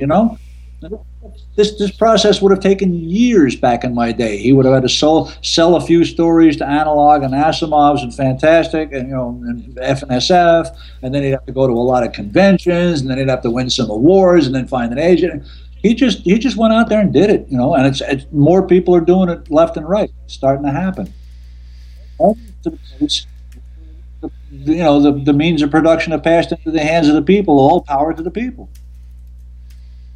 Where, for instance, here's one thing I love. You go to see Crosby, Stills, and Nash now, or Crosby and Nash, as you're way out of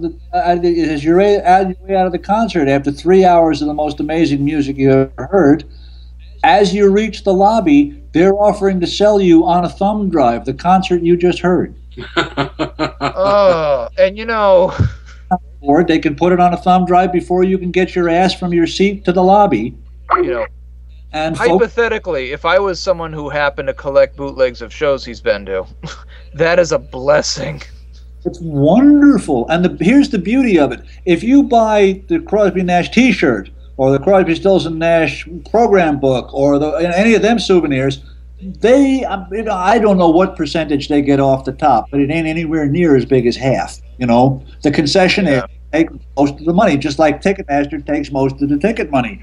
But the drives, every penny that brings in goes right into their pants because it's their machinery and their recording, and there ain't no overhead, and they get all the dough. All they need is a little corner of the lobby big enough for a man to stand there with a bag of thumb drives, passing them out and taking money. Wow. And we all only need so many $50 t-shirts. That's right. Yeah, especially. But if you were going to buy a $50 t-shirt, like Illustrator X has a website. I think I own one of those $50 t-shirts. Sucker born every minute, or $3 tops went to the artists. There you go. And the rest went to some fat man in a suit. I got a friend, Amos Garrett, probably one of the greatest guitarists alive. He played the lead guitar on all 4 of the tracks of my one and only CD. He also played a solo on Maria Muldaur's hit Midnight on the Oasis. Oh, yeah. Stevie Wonder called the greatest instrumental break in the history of rock and roll. Amos told me once he was at a music industry convention. They have their cons too, just like we do. And he went to a panel just like we do at ours. The one he wanted to go to was a panel of producers. The guys who make the big bucks and wear the good suits, because he was kind of curious to know how come we're both in the same occupation, but they're driving Porsches and I'm driving a beat-up old Chevy pickup truck, That's right. So he went to the panel and he's listening with great interest to what everybody has to say. And finally someone from the audience, come time for audience questions, and someone asked the most venerable old dork up there, I don't know, Colonel whatever, sir, can you put in as few words as possible what one needs to do to become a great producer? And the guy said, yes, no problem. Endeavor to place yourself between the talent and the money. He got up and left the room totally satisfied. Now he understood. It had all been made clear to him. why they were driving the Porsches and he was driving the beat-up old pickup truck. You know, it's so nice when you can cut those bastards out of the loop just on that basis alone. You know, I come out of a Crosby Nash concert. I'm a friend of David's. If I wanted, I could get it free, but I put my money down. You know, I know it's supposed to go. That's really cool. I like Dweezil Zappa, are you listening to us? Do you hear what he's saying, Dweezil? Do it. You know, you got to lay out a few bucks for the gear to burn thumb drives in bulk that fast. But there ain't no reason in the world why you can't. You know, and the audience just heard the music; they know it's great. Plus, it's a souvenir, and they can tell all their friends, "Hey, hear that asshole in the back yelling, 2 more!" You know, that was me.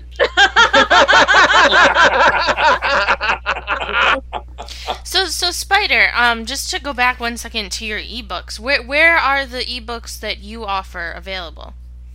Oh, you're asking the wrong guy. I'm clueless. Honestly, I wouldn't know. I guess I hate to say this, but I'd go to Amazon and poke around.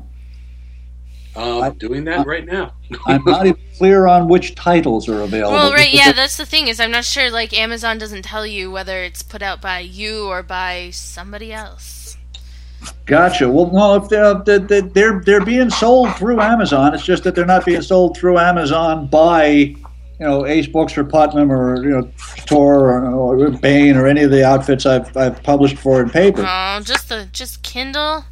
I wish you had EPUB versions. Maybe I do. I don't know. I'll try and get that information, and if I do, I'll put it on the website, which is where it really ought to be in the first place. My impression was that it's in several different formats. Oh, well, okay. Maybe we're not finding the right version then, because I'm pretty sure Amazon will only do the Kindle format for you. Yeah, it looks like the entire Callahan series. Well, I mean, it's on there, but that doesn't necessarily mean it's on there from Spider. Right. Yeah. Exactly. But the thing is, I can't really tell you because of what I got as a Kindle, so I don't hang out in the places where they sell the other formats, So I don't know what's there, or I wouldn't even know where to go to get them because I put my money down on the Kindle. Actually, I didn't even. What happened? Jim Spasto, the guy who wrote the screenplay for the Stardance movie, which is, as we speak, circulating around Hollywood. There's still a chance it could get made someday. Jim and David Gerald collaborated on a screenplay for Stardance that Jeannie got a chance to read about 80% of before she had to leave the party. And she pronounced herself totally satisfied with what she read. I've read the rest, but admittedly my mind was clouded at the time. I thought it was damn fine. And they're going through the same development hell that everybody goes through who doesn't have a big star or a big director attached to their project. But where did I start this? I was on the phone with Jim Spasto, and I was telling him about this funny thing that happened. I've been talking with John Varley about the Kindle and how I've been thinking about maybe getting into it because I'd seen some advantages and some of the disadvantages I thought it had. It didn't. It's not backlit. It's not, you're not staring into a headlight. And Herb would raise objections, and I'd shoot them down one after another. And finally, I'd shot down all of his objections. And he said, "Well, I suppose if I ever get so far enough ahead of the game, I got $100 or $2 to throw away on a toy. Maybe I'll try it someday." And after we hung up the phone, I suddenly got a brain flash, and I went and Wikipedia'd it up, and sure enough, Herb's birthday was coming up a week later. So I couldn't resist. For his birthday, I sent him a Kindle. So I'm on the phone with Jim Spasto telling him this funny story about how, Herb, who wrote Press Enter, who wrote me into his story, The Unprocessed Word, is one of those crazy, wild-eyed proselytizers for computers that we would write on, for God's sake. I just couldn't resist telling Jim that I'd sent Herb a Kindle for his birthday. Jim said, "I just sent you one." Nice man. If you see this footage of Jeannie in Zero Gravity that's on YouTube, and if you haven't, just Google up Jeannie Robinson Zero Gravity. All the footage was shot by Jim Spasto, who paid his own dime to go. On a Kindle. No, just kidding.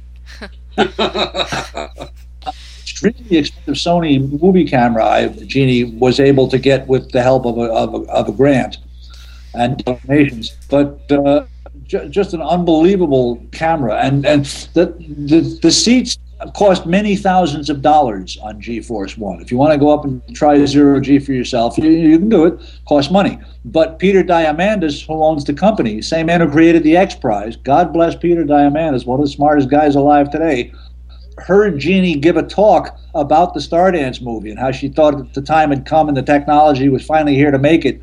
And he stood up in the audience and donated 2 seats on GeForce One for her and the dancer to go up and check it out. Oh, awesome. He did, and Jim paid his own dime to come along and film the thing. So Spider, I want to get your feelings on this. How do you feel about the consolidation of all of our gadgets?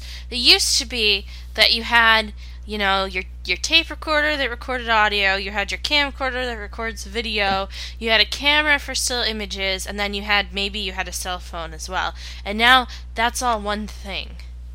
Yeah, and you don't need splicing trays, and tape to splice tape together, and all gotten so damn simple. I'm using recording software for my podcast the Beatles couldn't afford when they started. Yeah, totally. It's just awesome. I still can't get over it. I've still got my original Fat Mac. I was one of the first guys in Canada to get a 512 Mac. I wasn't in time for the 128. I was a little slow off the mark. But I got them to give me a Fat Mac at half price in exchange for a celebrity quote.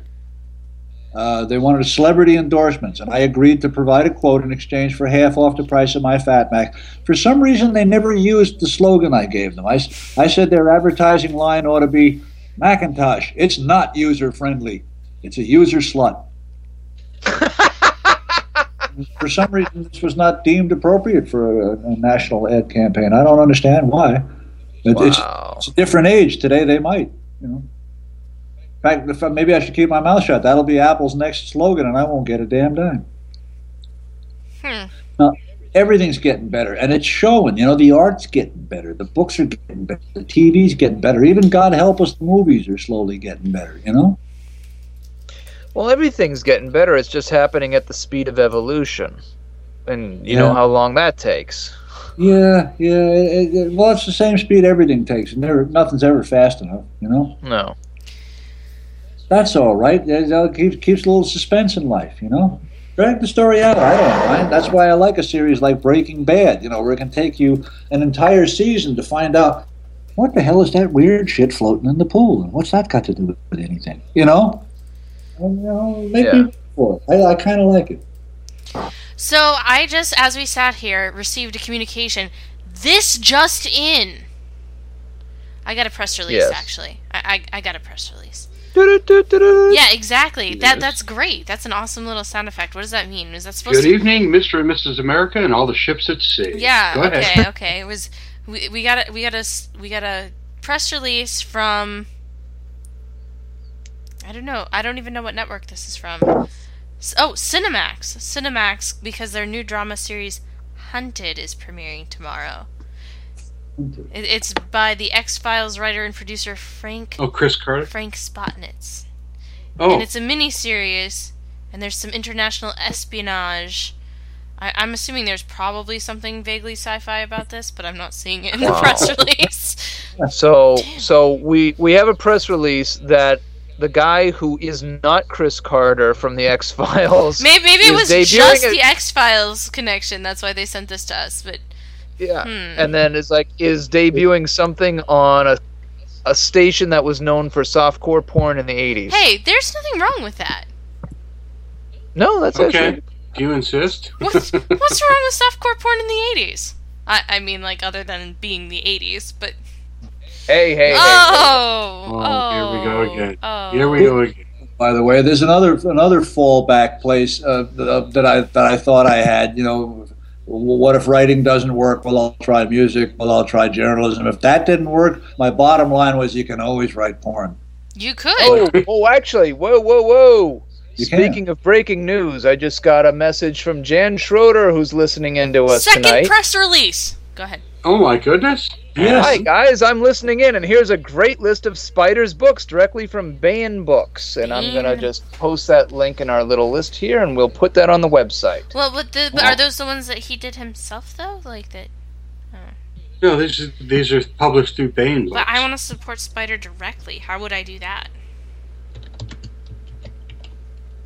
X. You were supposed to know that off the top of your head. Jeez. Jan, get on Skype and tell us. You know, I might have Jan still on my Skype. Jan, if you ping me on Skype, I will add you to the call, and you can tell me exactly what to do.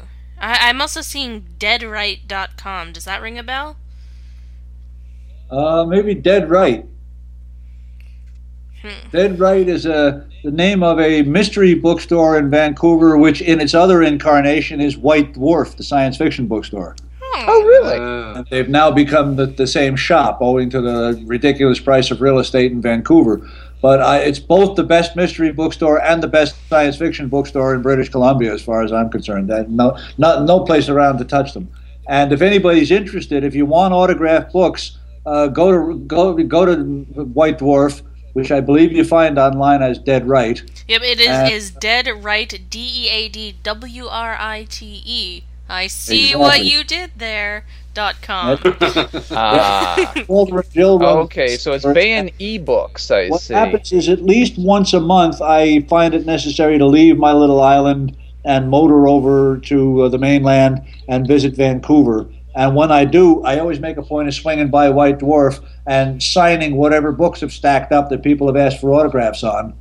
And they have mailing access to on both sides of the border. In other words, there's none of this cross-border crap. There won't be any customs nonsense. They can mail you Americans' books from America. They mail Canadians' books from Canada, and it all works out. And as far as I know, there's no extra charge for the autographs. Now, maybe I should check with them and find out whether that's still policy. But that's the way it was last I heard. It's just like an autograph, no problem. All right. I'm seeing these ebooks here on Baen, and I would like to compliment you on these ebooks. I can see quite a few of them here, and they're very reasonably priced. I think the pricing of a lot of ebooks is just completely out of control. Drives me nuts when they charge more for the ebook than they do for the hardcover. I know, right? I was in Barnes & Noble the other day, and I saw a book that I kind of wanted to check out, but I've been trying to limit the paper that comes into my life because I have too much of it, and it wasn't going to be a sentimental purchase. This was just going to be like a read it once and toss it deal. And I was like, I'm not going to pick this book up, but I'll take a picture of it, and later I'll remember to look up the ebook. So I look up the ebook. The only place I can find it is basically Amazon or Google. I don't like the way Google does their ebooks. And looking on Amazon, they will be happy to sell me the Kindle version, which, still works on my iPad, but, is not preferred, for $12.99. And then I look at this book. It's a book from 2006, right? The paperback copy of the book is selling for $2.50. Yeah. Okay, so this book that costs you probably $6 to produce, you can't sell it for higher than $2.50. But the electronic copy that literally costs you a fraction of a cent, you're gonna charge me $12.99 for. Really? Yeah. But I would like to compliment you on having a reasonably priced selection of ebooks. I got lucky. I dealt with an honorable house. I've never had any problems with Baen books. All the time I've dealt with them, they've been wonderful to work with. I also have to give kudos to Tor. I don't know how their pricing is, but they... Sorry? Absolutely. Tor has been unbelievably kind to me over the years. And supportive. I owe them a lot. And they actually took a stand the other day and made all of their books DRM free for their ebooks. Yeah. So DRM free, you can read them on anything, anytime, anywhere. You're all good. Sensible. It is sensible. And that means they probably lost some contracts with Amazon, but I feel like they're definitely going to make more money in the long run. Don't you? Yes. But see, here's what's driving me crazy now. The latest Jack Reacher novel. I just looked to confirm my memory. The hardcover of the novel goes for $18.48. The Kindle goes for $16, $2 whole cheaper. Oops, sorry. $7.50. Yeah. 18 for hardcover, $17.50. How's the difference? Yeah, I mean it's literally crazy. Hey Jan. Hello. Hi Jan. It's Kriana from Sci-Fi Saturday Night. We've got an echo, but I'm glad to hear from you. We do just a little. It's nice to hear from you again too. Thanks for sending that list. Yeah. Lovely. Well, geez, if I get started thanking you for things, Jan, we'll be here all night. I think we have a little bit of a delay. Thanks, Spider. It's good to talk to you. Right back at you. Hey, Jan, this is Dome from Sci-Fi Saturday Night. Can you tell us a little bit about the eBay auctions and what's on there and what's coming up? Okay, what I've got up so far right now is some jewelry, a pink tribble, a rare Babylon 5 comic book,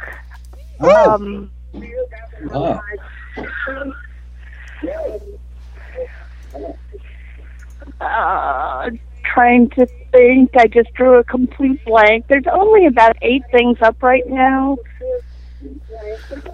But people can actually email you to donate items for your auction, correct? Absolutely. I'd be happy to hear from anybody. Oh my god, Doctor Who sticky notes. I want that. Oh, and there's another really cool thing. One of the items that's donated is the set of runes. Oh, that looks cool. What's that all about? Just like cool? It's hand carved from mastodon tusks that are ancient. Jesus. What? What? Yeah. That's awesome. They usually run for about $200. Wait, maybe make sure I understood that. The runes are carved from mastodon tusks? Right. There's pieces of mastodon tusk with the runes carved directly into them. Wow. And if I win the auction, my money goes to help Terry. Yes, absolutely. Oh. We have documentation that these were originally owned by Conan the Barbarian. Hey, I just had a wonderful, wonderful thought. I wonder if we could... Zombrarian, do you think we could knit a couple of teeny tiny things and send them on for donation? Why not? We like knitting teeny tiny cute things. I think that would be entirely possible. Sounds adorable. I've knit a series of teeny tiny pumpkins already this month. Wow. Absolutely. Oh, that sounds like a lot of fun. I've got some handmade items on there, some bookmarks. Oh, those are cool. Yeah. That were hand loomed. I should perhaps, by the way, toss in one quick mention. We've mentioned that Terry's blog is called Graceful Woman Warrior, and I've actually had 1 or 2 people say, well, calling yourself a graceful woman warrior, I mean, isn't that a little egotistical? The name was given to her in the womb by her mother. Does Terry have like an animal that she likes or something like that? I hesitate to answer. Whatever I say, she's liable to get 5 of them in the mail. Well, yeah, this is what I'm thinking. I'm thinking we'll knit a series of them, and then... Getting real animals. Yes, real animals with knitted animal cozies, and then... That would be cool. We'll send them right over. Well, see what happened, Jeannie named her at birth Luana. She had met a woman named Luana Mountainborn, who tremendously impressed her. Woman she met while she was hitchhiking around the country for the first or second time. And Luana Mountainborn just impressed the hell out of her. She wore a Bowie knife, and she didn't take shit from nobody. And she made up her mind she would name her daughter that. And our daughter patiently put up with the name Luana Mountainborn until she was, I guess, about 11 or 12 years old. And at that time, she came to us and told us very firmly that she wanted to change her name. So we said, why? She said, well, I looked it up in a name book, and it means Graceful Woman Warrior. We said, no, we didn't do that. That's a great name. She said, that's a horrible name. That's a stupid name, and I'm not going to be known as Graceful Woman Warrior. I want to change my name. Well, if you're called Spider, and you announces she wants to change her name. You really haven't got a leg to stand on. You know what I'm saying? We had no position at all. So we negotiated the best we could. I think we rejected Tiffany and Ashley. We settled on Terry, and she could spell it with an I at the end instead of the Y that God clearly intended. Hey, Jan, if you have the Ustream on in the background, I think that's the echo that you're hearing. Okay, hold on. Okay. Spider, I take it this conversation happened in the 80s?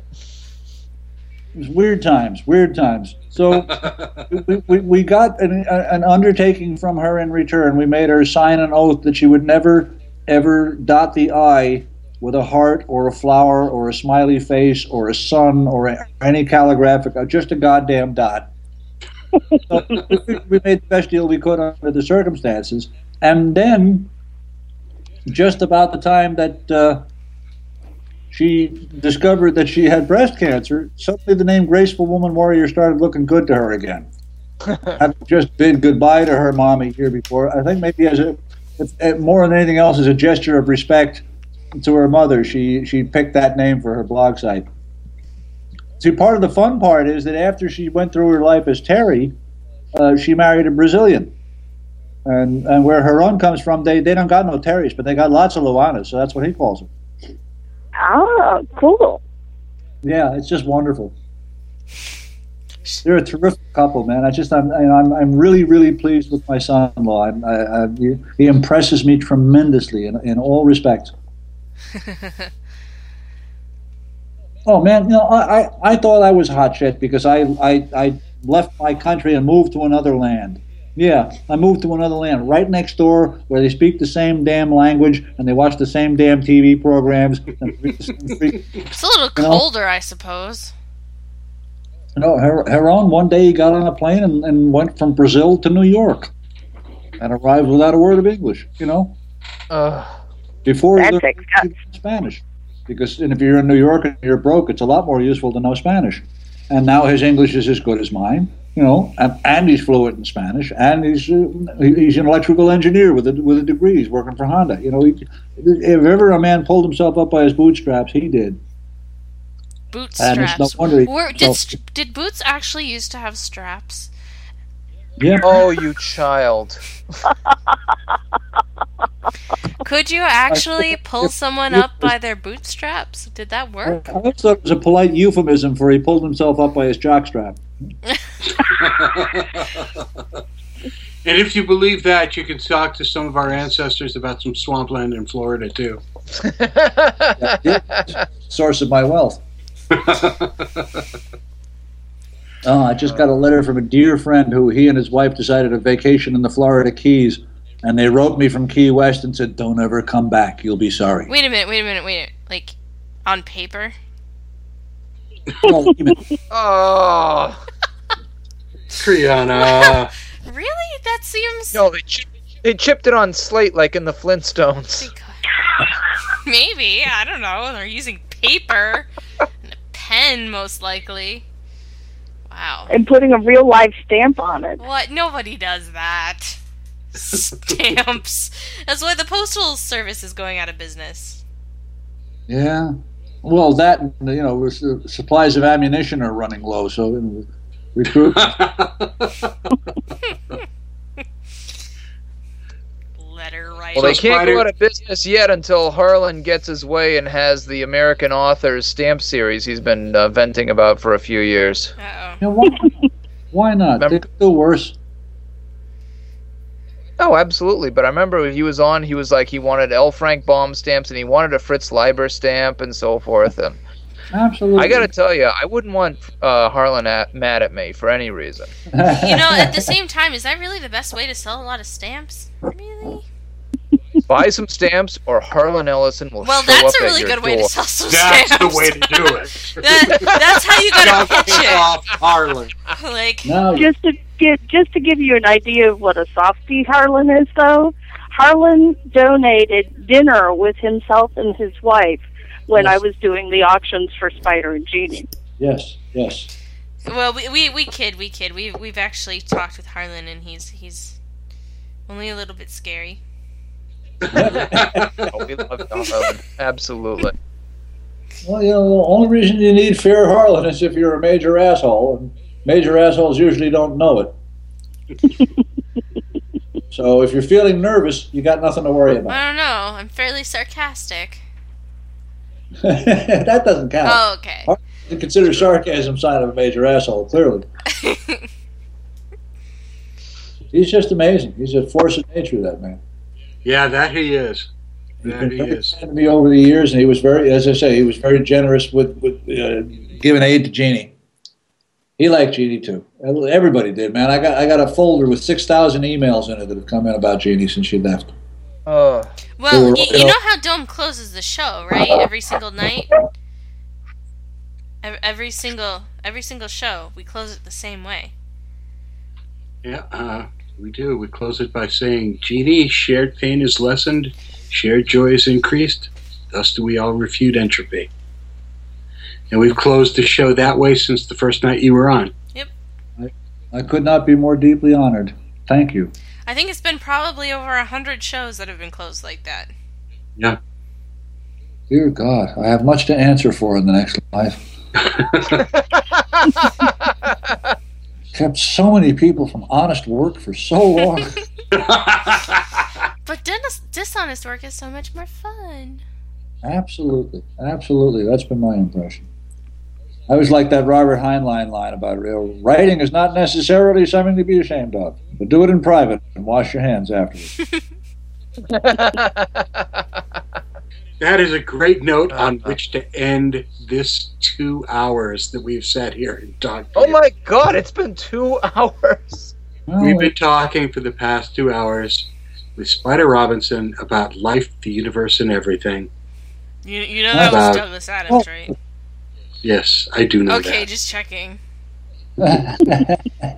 Sometimes you get flustered and then you forget who you're talking to. Was that really a question? No. I know exactly who I'm talking to. I'm talking to one of the creative geniuses who molded my life, who made me enjoy the written word, and who inspired generation after generation of science fiction writers and readers. That sound you hear is me blushing. Oh, well, cool. Turn the volume way up, you'll catch it.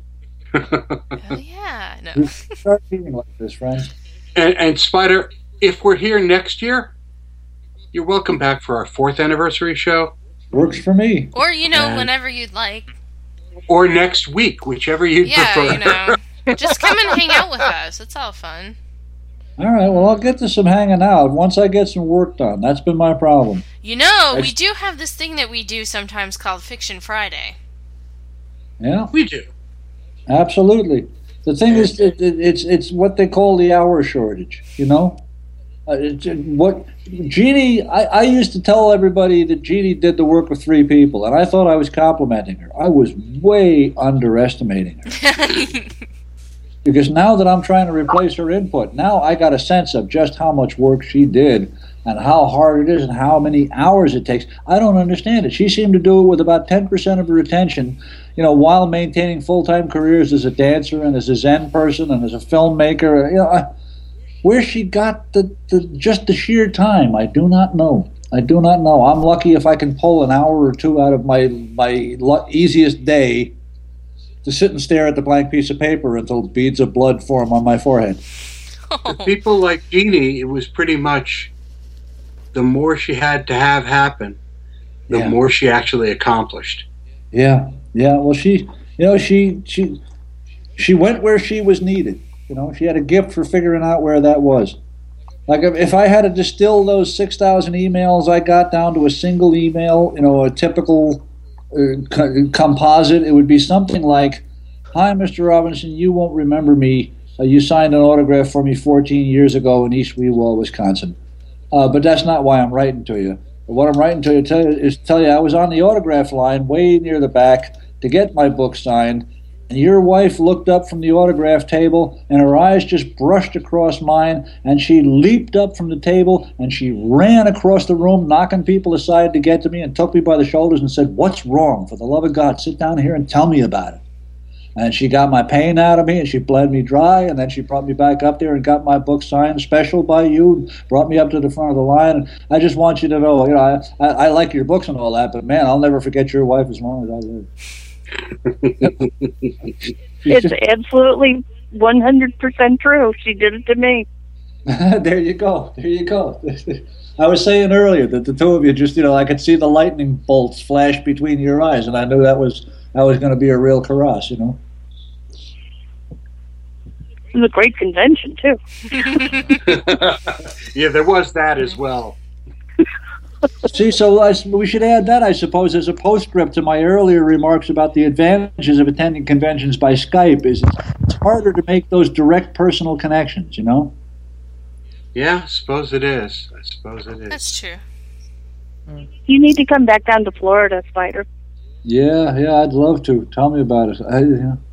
Although, as I was just saying a minute ago, friends of mine have warned me not to come back to Key West. They tell me it's all yuppied up and it wouldn't be no fun. That the whole rock is full of people who can't get nobody to mow their lawns, because nobody who mows lawns for a living can afford to live any closer than like 4 keys away from Key West now. Serves them right. Moved in, took over, priced everybody out of the market, and then let them mow their own freaking lawns. Pretty much. That's the way that one works, doesn't it? Yeah. Let them do their own fracking cooking.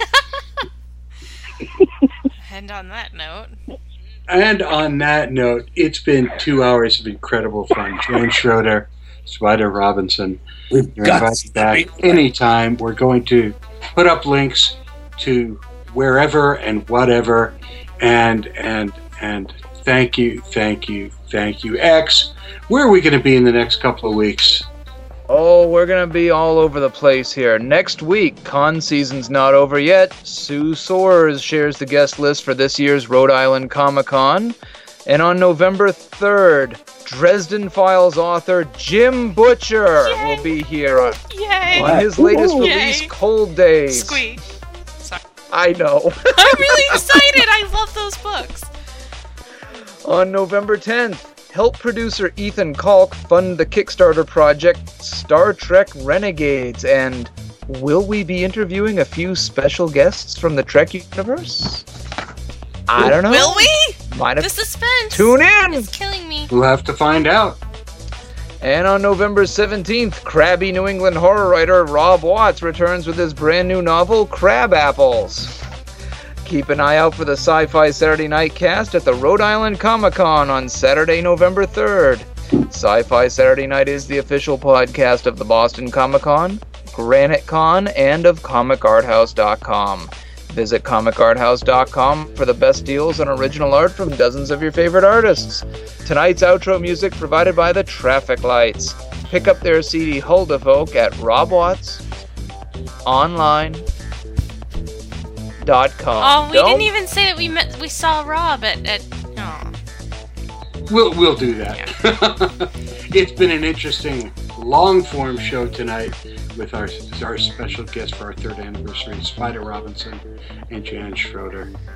And we're just here kind of like deer in the headlight right now because we don't want it to be over, and God damn it, it's over. From the revered Time Vortex, the sweetheart of the soundboard, Kriana, and Grammar Girl Zombrarian, thank you, ladies. Well, it's over, but now we get to look forward to doing it next time. There you go. From the four-color vault of comics, Illustrator X, the Dead Redhead. Well, the Dead Redhead has crawled back to the crypt already, I'm afraid, but speaking personally, Spider, I absolutely love your work, and I really hope we've helped raise some money for Terry tonight. From Outpost Gallifrey, our gaming editor, Awake by Java. Yeah, he crawled back to the crypt a while ago, too. Mm-hmm. This is Dome saying, Jeannie, shared pain is lessened, shared joy is increased. Thus do we all refute entropy. Good night, everybody.